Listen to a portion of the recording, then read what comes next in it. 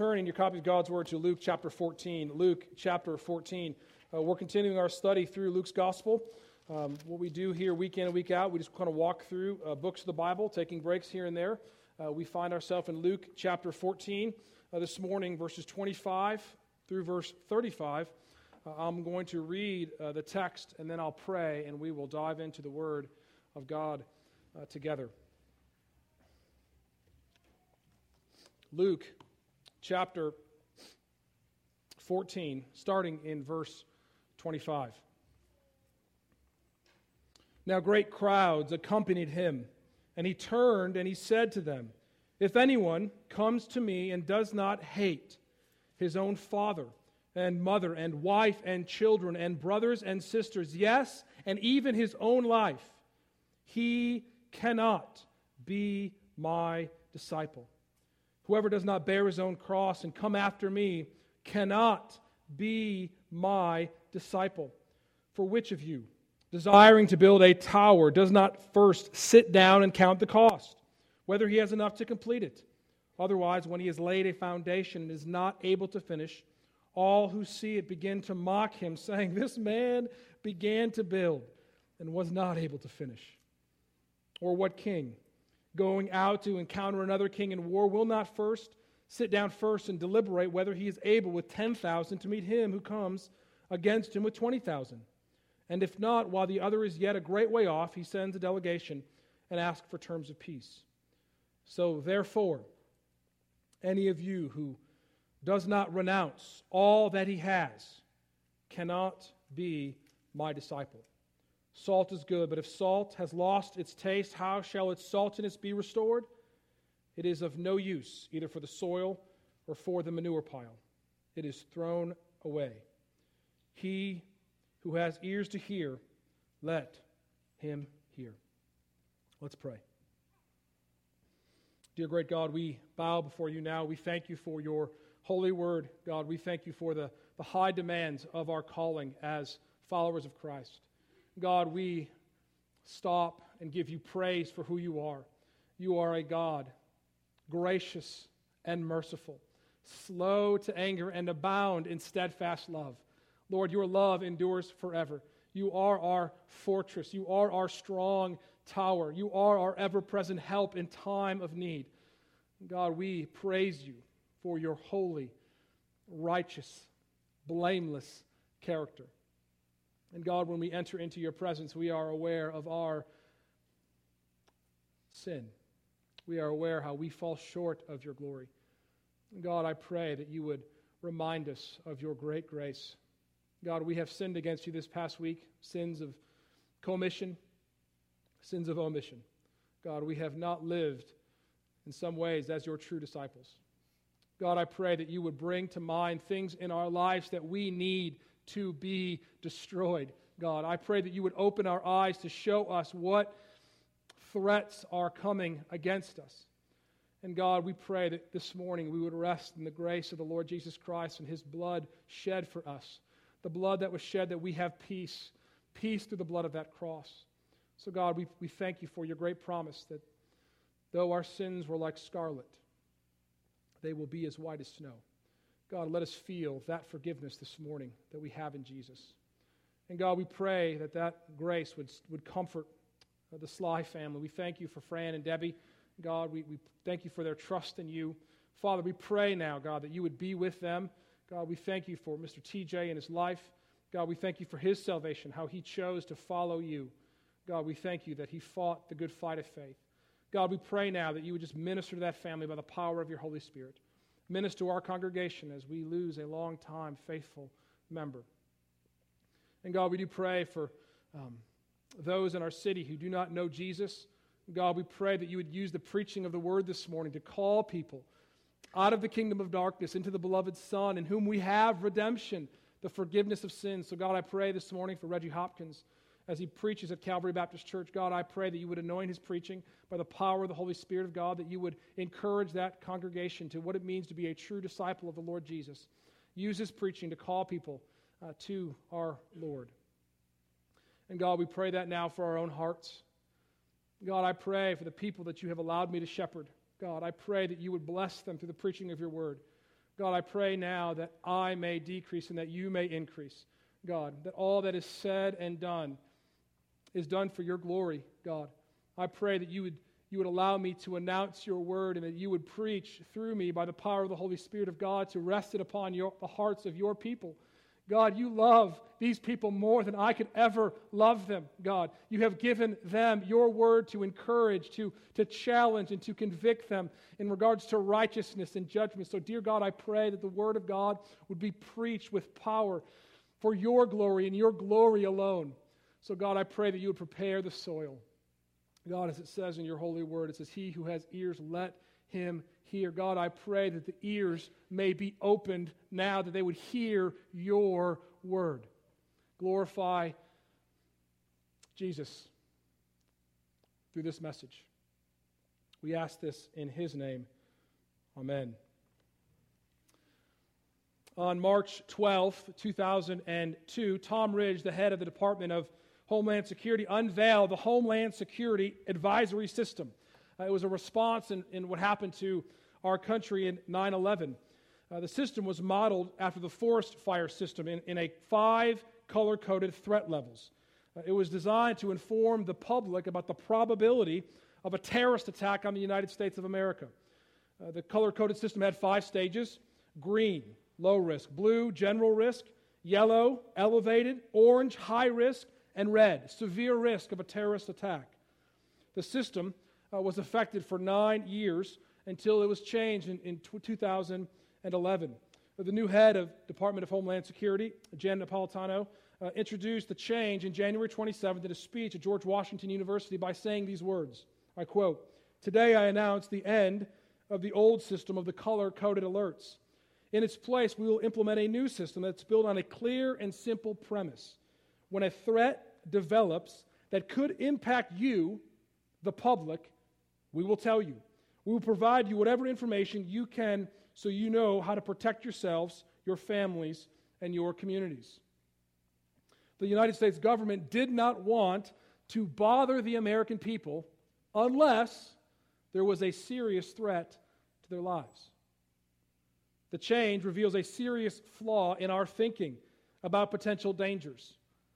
The greatest threats are not the ones that we are expecting, but the threats that come without notice. The only informing our society of imminent threats allows us to be lulled into an idea of thought that we are safe from all threats. There are very real threats in our culture, but the greatest are ones that we do not see coming, that we are not anticipating. Listen to what Kevin Spacey aptly states in his Academy Award-winning role as the villain, Kaiser Sose, in The Usual Suspects, when he says, "The greatest trick the devil ever pulled was to convince the world he didn't exist." When we ignore the real threats to our faith, we can easily be destroyed by them. The United States government informs you of a threat when it could hurt your life. Likewise, the Lord Jesus Christ himself informs you of the imminent threats that could destroy your faith. This morning, we're going to look at 3 threats that Jesus lists of the threats to true discipleship. The first threat is the threat of family. The threat of family. It's important to see the context of these threats before we begin. Jesus just finished a meal with the Pharisees. And remember, that's the last meal that Jesus had with the Pharisees. He rebuked them for not accepting his invitation to the banquet. Now Jesus turns towards the crowds. So this passage is not directly spoken to the Pharisees, which is a change from recent chapters, but it's spoken to the crowds of those people who would desire to follow after Jesus. Listen to Luke 14, verse 25. Now great crowds accompanied him. And he turned and he said to them, "If anyone comes to me and does not hate his own father and mother and wife and children and brothers and sisters, yes, even his own life, he cannot be my disciple." Now, before we dig into that specific threat, let's kind of zoom out and see how Jesus approaches the crowd. Jesus is not concerned with gathering the crowd. Can I say that again? Jesus is not concerned with gathering the crowd. He is not concerned with filling the pews. Can we learn a lesson from Jesus here? Jesus did not care about the crowds coming. Neither should we. In September 2005, in the issue of Rev magazine, pastors Tim Stevens and Tony Morgan of Granger Community Church in Granger, Indiana, wrote an article to provide a number of ideas of how to gather, how to attract a crowd. Here are some of those ideas. Address a specific need, such as marriages, raising families, money, fulfillment. Number 2, entertain people. 3, make children a priority. 3, raise the energy level of worship. Turn up the volume. Give people hope, grace, not condemnation. People should leave challenged but encouraged. Offer multiple services regardless of how full your church is. Now, I want you to notice that these ideas had nothing to do with the preaching of the gospel of the Lord Jesus Christ. They had nothing to do with expounding the glory of God, that people would come to know who God is in light of the Scriptures. Beloved, we have to resolve in our hearts today and every day that we are not going to serve the needs of the crowd, but we are going to reach the people in our community the way Jesus expects us to reach the people, calling people to repentance and faith in the gospel.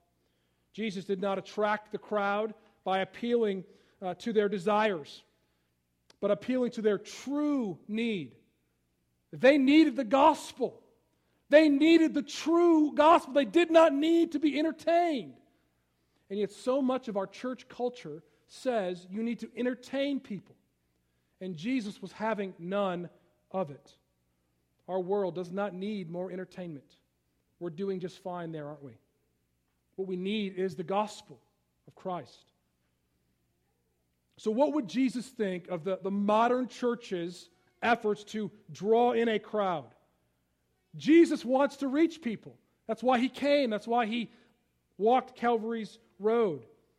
He even tells us in the passage we preached last week to go to the highways and to the hedges and compel people to come in.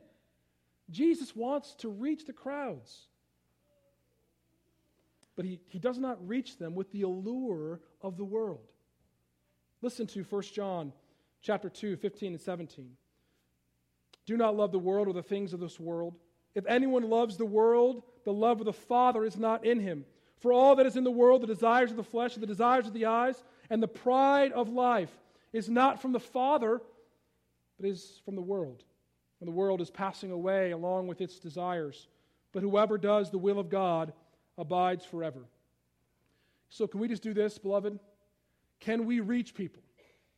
But can we reach people God's way? Let us not bend to the ways of the world. Because I want you to notice how strong Jesus' language is here. Look again at verse 26. He says, if anyone comes to me and does not hate his family, he cannot be my disciple.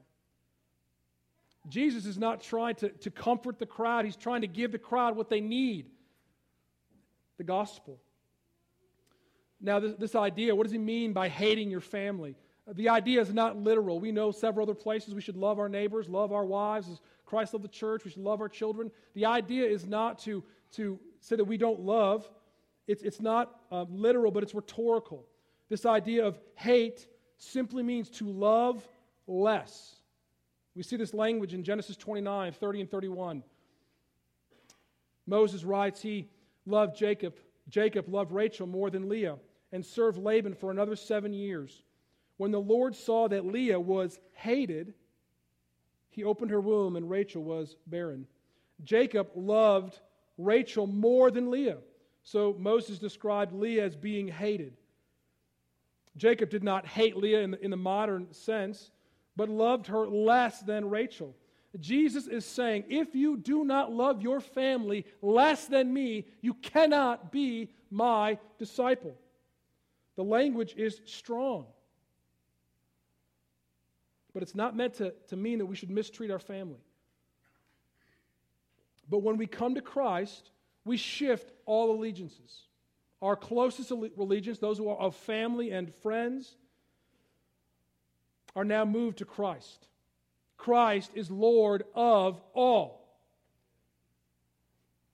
Now remember, for a Jew to become a Christian in the first century, it would have meant abandonment, estrangement from their families.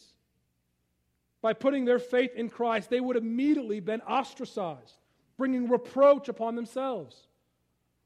Now, it's hard to understand in our modern Southern context, but it's clearly seen that when you choose Christ, you could lose your life in other places of the world. We've seen that even in the Middle East this past week. When I was in D.C., I was part of a Bible study group, and one of the leader of the group started reading the Bible with his wife, with a Muslim woman. She was living in America, coming from Muslim parents, and they started reading through the Bible together. In about 6 months, she started really questioning Islam. And then she, after reading the Gospel of John, she became a believer. She became a believer in Christ, and she went home to tell her family about her newfound faith in Christ, and she was put out of my home. She had to find a new place to live. This is the kind of allegiance that God wants. She was willing to risk estrangement from her family because Jesus Christ demands all. Now, there's great pressure to please our families, isn't there? You know, I'm not sure about you, but I have many non-believers in my family, and when people question the idea of the exclusivity of the gospel, it creates an awkward conversation. It creates an awkward conversation with my family.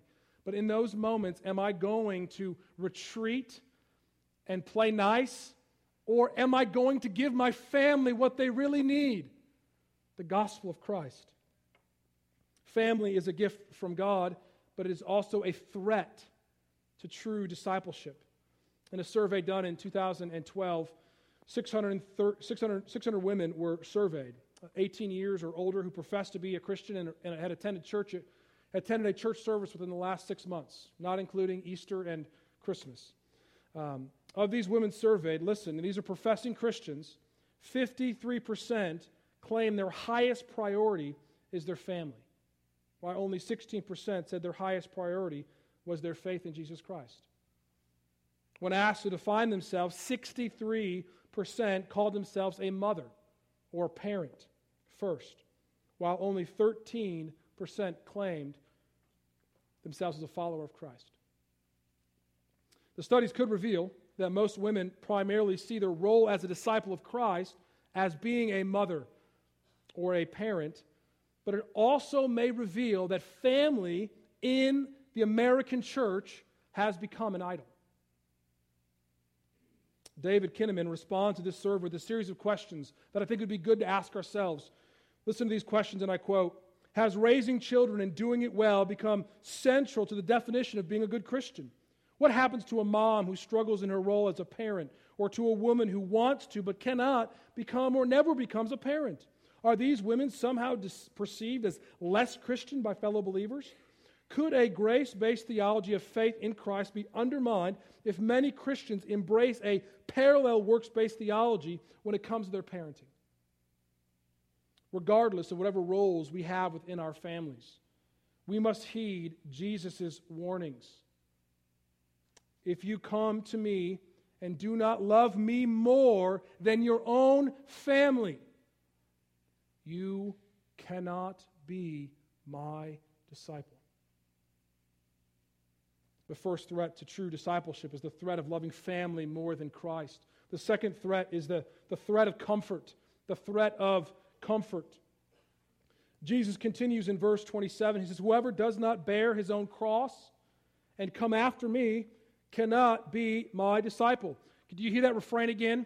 The idea of that refrain again and again in this text is to drive home what it means not to be a disciple of Christ. He says that we must bear our cross. Now remember, who's he speaking to? He's not speaking to the Pharisees. He's speaking to the crowds. He's not offering them a new iPad for following him. He's offering them an object of torture. If you want me, you have to be willing to die. Not the best way to grow your church. But Jesus is not concerned with growing his church through the world's methods. Listen to what scholar Darrell Bock says of cross-bearing. See, cross-bearing publicly displayed a person's submission to the state. A criminal rebelled against the state and so bore the penalty of punishment from it. Cross-bearing was a visible public affair that visualized a person's humility before the state. Thus, the fundamental idea of submitting to the authority of another, in this case, God. So when you bear your own cross, what you're doing is you're submitting to the authority of God over your life. You have no other authority but His. The Christian life is not one of ease or comfort. It's a call to die. Dietrich Bonhoeffer was a German pastor theologian who on April 5th, 1943 was arrested for assassination plot against Adolf Hitler. Now, Bonhoeffer was safe in America when the war began, but he made a choice to go back to Germany. This is what he says in a letter to Reinhold Niebuhr. He wrote, "The finest logic of Christian martyrdom, I shall have no right to participate in the reconstruction of the Christian life in Germany after the war if I do not share the trials of this time with my people." See, Bonhoeffer lived out what he preached. When Christ calls a man, he says, he bids him come and die. Bonhoeffer was executed April 9th, 1945, only a few days before the Allied forces liberated the concentration camp. Beloved, when Christ calls a man, he bids him come and die. Do you see how different the message of Jesus is the message from our day? When will the American church wake up and not listen to the lies that are being broadcasted from pulpits across America? Jesus says, if you come to me, you must come and die. Jesus is calling you to walk the road that he walked. Listen to 1 Peter 2, 20 through 23. But if when you do good and suffer, you endure, this is a gracious thing in the sight of God, for to this you have been called, because Christ also suffered for you, leaving you an example so that you might follow in his steps. He committed no sin, neither was deceit found in his mouth. When he was reviled, he did not revile in return. When he suffered, he did not threaten, but continued entrusting himself to him who judges justly. He himself bore our sins in his body on a tree that we might die to sin and live for righteousness. By his wounds you have been healed. See, Bonhoeffer knew that there was no other way to walk, but to walk the way of the Master. Jesus did nothing wrong, and yet he died in the place of sinners. He bore our sins in his body. He took our penalty, our debt on the cross. And in his death, he purchased our life. That's what the Bible says, that when you come to Christ, your life is not your own. It's been bought with the price. Christ's blood was spilled for your soul, for your life. We have no rights, but we joyfully and willfully submit to the will of our Master. So let me ask you this. Do you want temporal comfort more than Christ? Do we want temporal pleasures more than we want eternal glory? Are we willing to walk the earthly road of suffering so we can experience heavenly joy? God has not promised us worldly comfort, but rather worldly strife. Now, has he promised us comfort?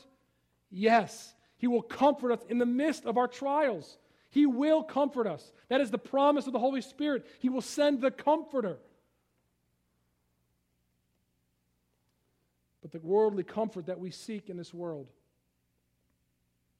destroys, or this idea of calling to suffer destroys a seeker-sensitive, consumer-driven, crowd-gathering church culture. The call to Christ is a call to die to die to your own way and your desires and live for God's glory, laying down your comforts for the sake of others. Suffering forces us to grow, doesn't it? You can't not grow when you suffer.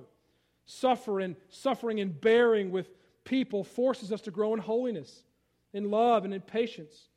Comfort, on the other hand, leads to complacency. Our comfort hinders our growth. The entire Christian life is about growing up into Him who is the head, into Christ. When comfort stagnates our growth, and yet what do we want? We don't want to grow, we want comfort. It's often been said of the role of the preacher, my job is to comfort the afflicted and to afflict the comfortable. Beloved, do not seek after comfort. This is a threat to true discipleship. Heed the warning of Jesus, whoever does not bear his own cross and come after me cannot be my disciple. The last threat of true Christian discipleship is that Jesus highlights is the threat of possessions. The threat of possessions. Jesus illustrates this point with two parables. Read with me in chapter 14, verse 28. For which of you, desiring to build a tower, does not first sit down and count the cost, whether he has enough to complete it? Otherwise, he has laid a foundation, is not able to finish. And all who see it begin to mock him, saying, this man began to build and was not able to finish. Or what king, going out to encounter another king in war, will not sit down first and deliberate whether he is able with 10,000 to meet him who comes against him with 20,000? And if not, while the other is yet a great way off, he sends a delegation and asks for terms of peace. So therefore, any of you who does not renounce all that he has cannot be my disciple. Now the parable expresses this idea of counting the cost before you come to Christ. The first parable referenced those who begin to build to make sure that you have enough to complete the building. If you do not finish the building, there will be people who walk by and mock you. Now, many of you probably have heard of Westminster Abbey. It is one of the most famous churches in all of the world, the most famous church in England. Well, just down the street from Westminster Abbey is another church called the Westminster Cathedral. It was started in 1895, and guess what? It's still not done. They made the outside structure, they built everything beautifully on the outside, but inside is bare. It was too expensive to finish. What Jesus is saying here, before you start the journey with the Lord Jesus Christ, make sure you know what I am asking of you. When you start, finish. As it is with our relationship with Christ, are we willing to consider that we have to give up all before we come to Him? See, one of the reasons that our culture has kind of imploded in the Christian world is that many calls to come to Christ almost seem as Jesus is begging you to come. Now, I'm going to beg you to follow Christ. I'm going to plead with you. I'm going to compel you. I'm going to use every ounce of energy within me so that you would follow after Jesus. That's what I pray for you. Every Sunday morning, I pray that you would follow after Jesus. But if it's this begging aspect that you have to come, you have to consider this. Who are you standing against when you don't come? You're standing against God Himself. God has His arms open wide and saying, come. But you must turn. You must repent. Following Jesus is not a casual decision, but one that deserves serious thought. In the second parable, Jesus points out another situation where a king is coming with 20,000 troops. And it says that the first three words kind of sums up this whole parable. Or what king? The idea that no king would enter into a conflict with lives on the line without seriously deliberating over the possible outcome. So we see in verse 33, Jesus drives his point home to the crowd. So therefore, any of you who does not renounce all that he has cannot be my disciple. Do you see how Jesus is asking people to consider the true cost of discipleship? What is it going to take to follow after Jesus? Jesus does not want you to sprinkle him in your life. kind of have an add-on. I'm going to do exactly what I'm doing, but I'm going to have a little bit of Jesus in my life. That's not the way Jesus is talking here, is he? He wants everything. Are you willing to give Jesus everything? That's what he wants. He wants people who are willing to give up all they have. So he's expecting you to renounce all you have. You have to ask yourself, what do you have? What do you possess? Your money, your house, clothing, friends, your reputation, your name, your status, your hobbies, even your own life. So when Jesus says, when you come after me, you have to renounce all that you have. All your possessions are now to be used for God's glory and for the advancement of his kingdom and not for yourself. And although it seems as God is asking a lot here, doesn't it sound like he says, all you have, really? Jesus, everything? It sounds like he's asking you to give up a lot. But beloved, he offers so much more. You renounce temporal, fleeting pleasures, and you receive eternal life, where at his right hand there are pleasures forevermore. You renounce your home that will rust, spoil, and fade, but you receive a heavenly home that is undefiled, unblemished, and unfading. Jesus is not asking you to give up something that he has not already given up himself. He stepped out of eternal glory to take the form of a servant, to die on a Roman cross, to be forsaken by his Father for you. In response to that kind of love, count the cost of coming to Christ. The choice will be simple. He offers you his forever, but you have to give up your present. You get him if you forsake all. In 1519, Hernan Cortez arrived on the shores of America with 600 men at the behest of the Spanish king to defeat the Aztec Empire to bring treasure back to Spain. After arriving on the shore, Cortez intentionally sank all his ships, except one, which was left for the plunder. Now, before sinking these ships, they removed all the necessary materials for housing and for war. These 600 men were left in a strange land with no opportunity to escape. When writing, Cortez wrote this: "These men had nothing to rely on apart from his own hands and the assurance that they would conquer and win the land or die in the attempt. We're all in, and there's no turning back." See, Cortez modeled the kind of commitment that Jesus wants from us. The only difference is that Jesus wants you to destroy the last ship. He wants you to destroy all and come to him. He says, if anyone who does not renounce all that he has cannot be my disciple. He ends this, and as I conclude, he warns the crowd in verses 34 and 35. Hear these words: "Salt is good, but if salt lost its taste, how shall its saltiness be restored? It is of no use, either for the soil or for the manure pile. It is thrown away. He who has ears, let him hear." See, salt has a purpose: to preserve and to give flavor for food. If salt no longer serves its purpose, it is thrown away. See, every person is created in the image of God. Every person was created for a purpose. That purpose that every person was created for was for the glory of the Lord Jesus Christ. Jesus wants us to live for his glory. But we have to love him more than all.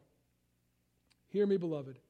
If we love our family more than faith, if we love our comfort more than the cross, our possessions more than praise, we cannot be his disciples, and will one day be thrown away. Jesus does not want half-hearted followers. He does not want lukewarm Christians. He wants everything. He wants your all. He deserves your all, for he gave his all for you. He who has ears, let him hear. Let's pray. Father God, I pray for your gospel. I pray that the gospel that was preached today would have power on its listeners. God, we thank you for the call of Christ, that you bid us come and die. God, I pray that we would love you more than our family, that we would love you more than our comfort, and that we would love you more than our possessions. God, let us be the kind of people who are willing to renounce all that we have, that we may be your true disciples. Keep us aware of the threats, Lord. Help us live for you and for your glory. Help us live that salty life. We ask this in the name of Jesus Christ. Amen.